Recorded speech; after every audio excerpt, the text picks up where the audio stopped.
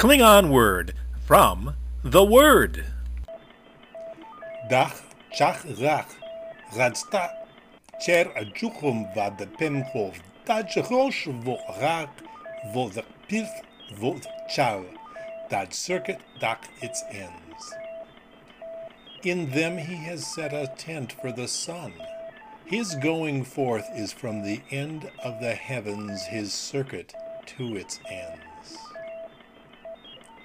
Tents move. That is, no one thinks a tent, no matter how big or sturdy, no one thinks a tent is permanent. Tents are made to be temporary. They are homes for people on the move. I don't know if Klingons go camping, at least not the sort of recreational camping we humans partake of on Earth. There is a word in Klingon, rach, for camp, but as it is considered a military term, I suspect it refers to a military encampment. Likewise, I don't know of a term for tent, so I've used juHHom, juh, house, plus the diminutive suffix hom, juHHom, little house or cottage. That isn't entirely inconsistent with the Hebrew ohel used here, which is translated as home, tabernacle, and tent. Dach chach rach ratach cher juHHom vad pemchov dad rosh vo rach vo the pith vo the chal dad circuit dak its ends. In them he has set a tent for the sun. His going forth is from the end of the heavens, his circuit to its ends. This verse from Psalm 19 conjures up a picture. The sun in the sky bursts from its temporary home, its tent, and it runs its course like an eager bridegroom on his way to his wedding.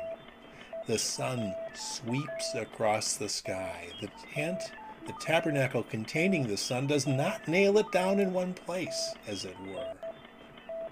This verse follows the psalmist's exulting over how creation, the stars and heavens, tell us of God. I'd suggest that the imagery here continues to tell us that just as the sun explodes from out of its tent, God's word, his message, needs to not be shut up in any tent or tabernacle. Dach chach rach radach cher juHHom vad pemchov daj rosh vo rak vo pith vo chal dad circuit dak its ends. In them he has set a tent for the sun. His going forth is from the end of the heavens, his circuit to its ends. The tent is a familiar part of the Middle Eastern culture from which we get the Bible. The Hebrew word here, ohel, is used hundreds of times across Scripture, so of course the word juHHom that I've used in the Klingon language version is seen over and over again.